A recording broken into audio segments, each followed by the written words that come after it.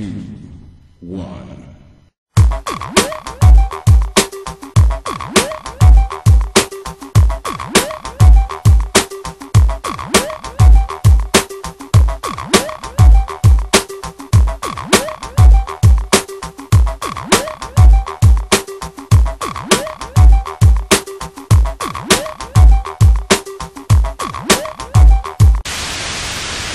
One of the original games ever to come out for the NES was Gyromite.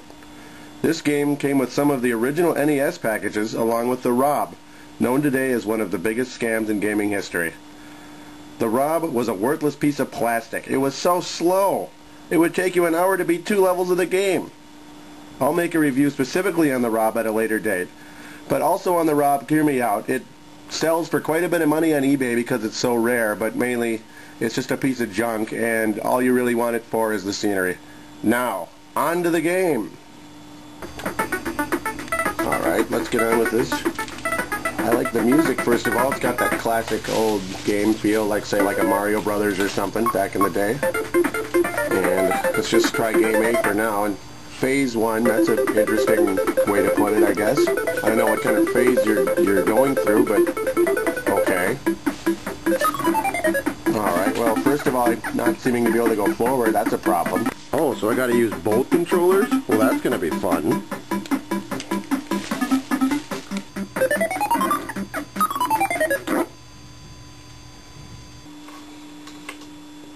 Oh, guess I gotta hold on to the button. Alright, well, here's something I already don't like about the game. They show you the entire level every single time it's time to go.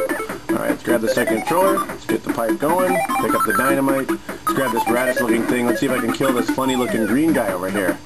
Alright. Oh, well, that didn't work out at all. Now, the concept of this game is pretty simple. You grab the dynamite, you get over everybody you can, you try to get through the little tubes, you have to use the second controller or the ROB to use it, of course, if you want to spend the money on it, and you pretty much just try to get through the board. Now, the gameplay is fairly slow, and this really pisses me off. You can't even jump, so now you got to go all the way around and fall on the thing to even get it.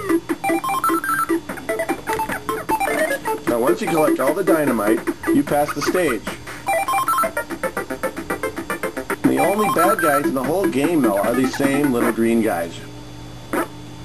And the only way to kill these bastards is to smash them with a tube.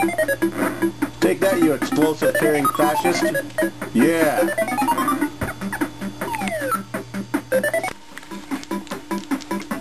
Man, I hate playing with these two controllers. What the heck, man? Boy, this part right here sure reminds me of Donkey Kong Jr. Look how he swings between the ropes here. And let's find out what this radish is for. Oh, it looks like an arsonist and radishes go together pretty good. I guess that makes sense to me. Alright, enough of Game A. Let's see what Game B's all about.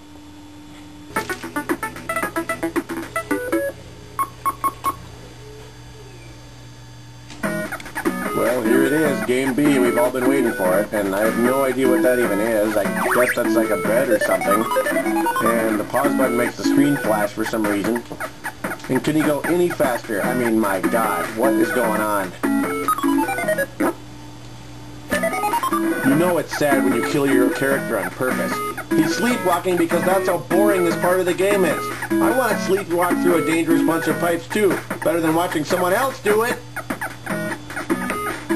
Now, I know this game has some appeal to it. It's from the good old days, right? It's just like an old arcade game. It's like a Mario Brothers. It's like a Donkey Kong Jr. or Donkey Kong.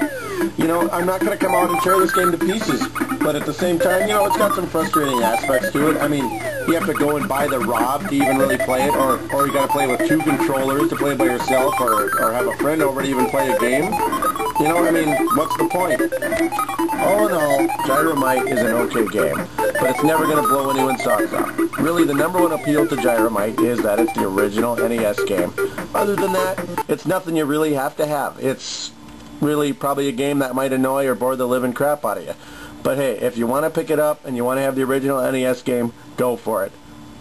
Thank you for listening, and good night.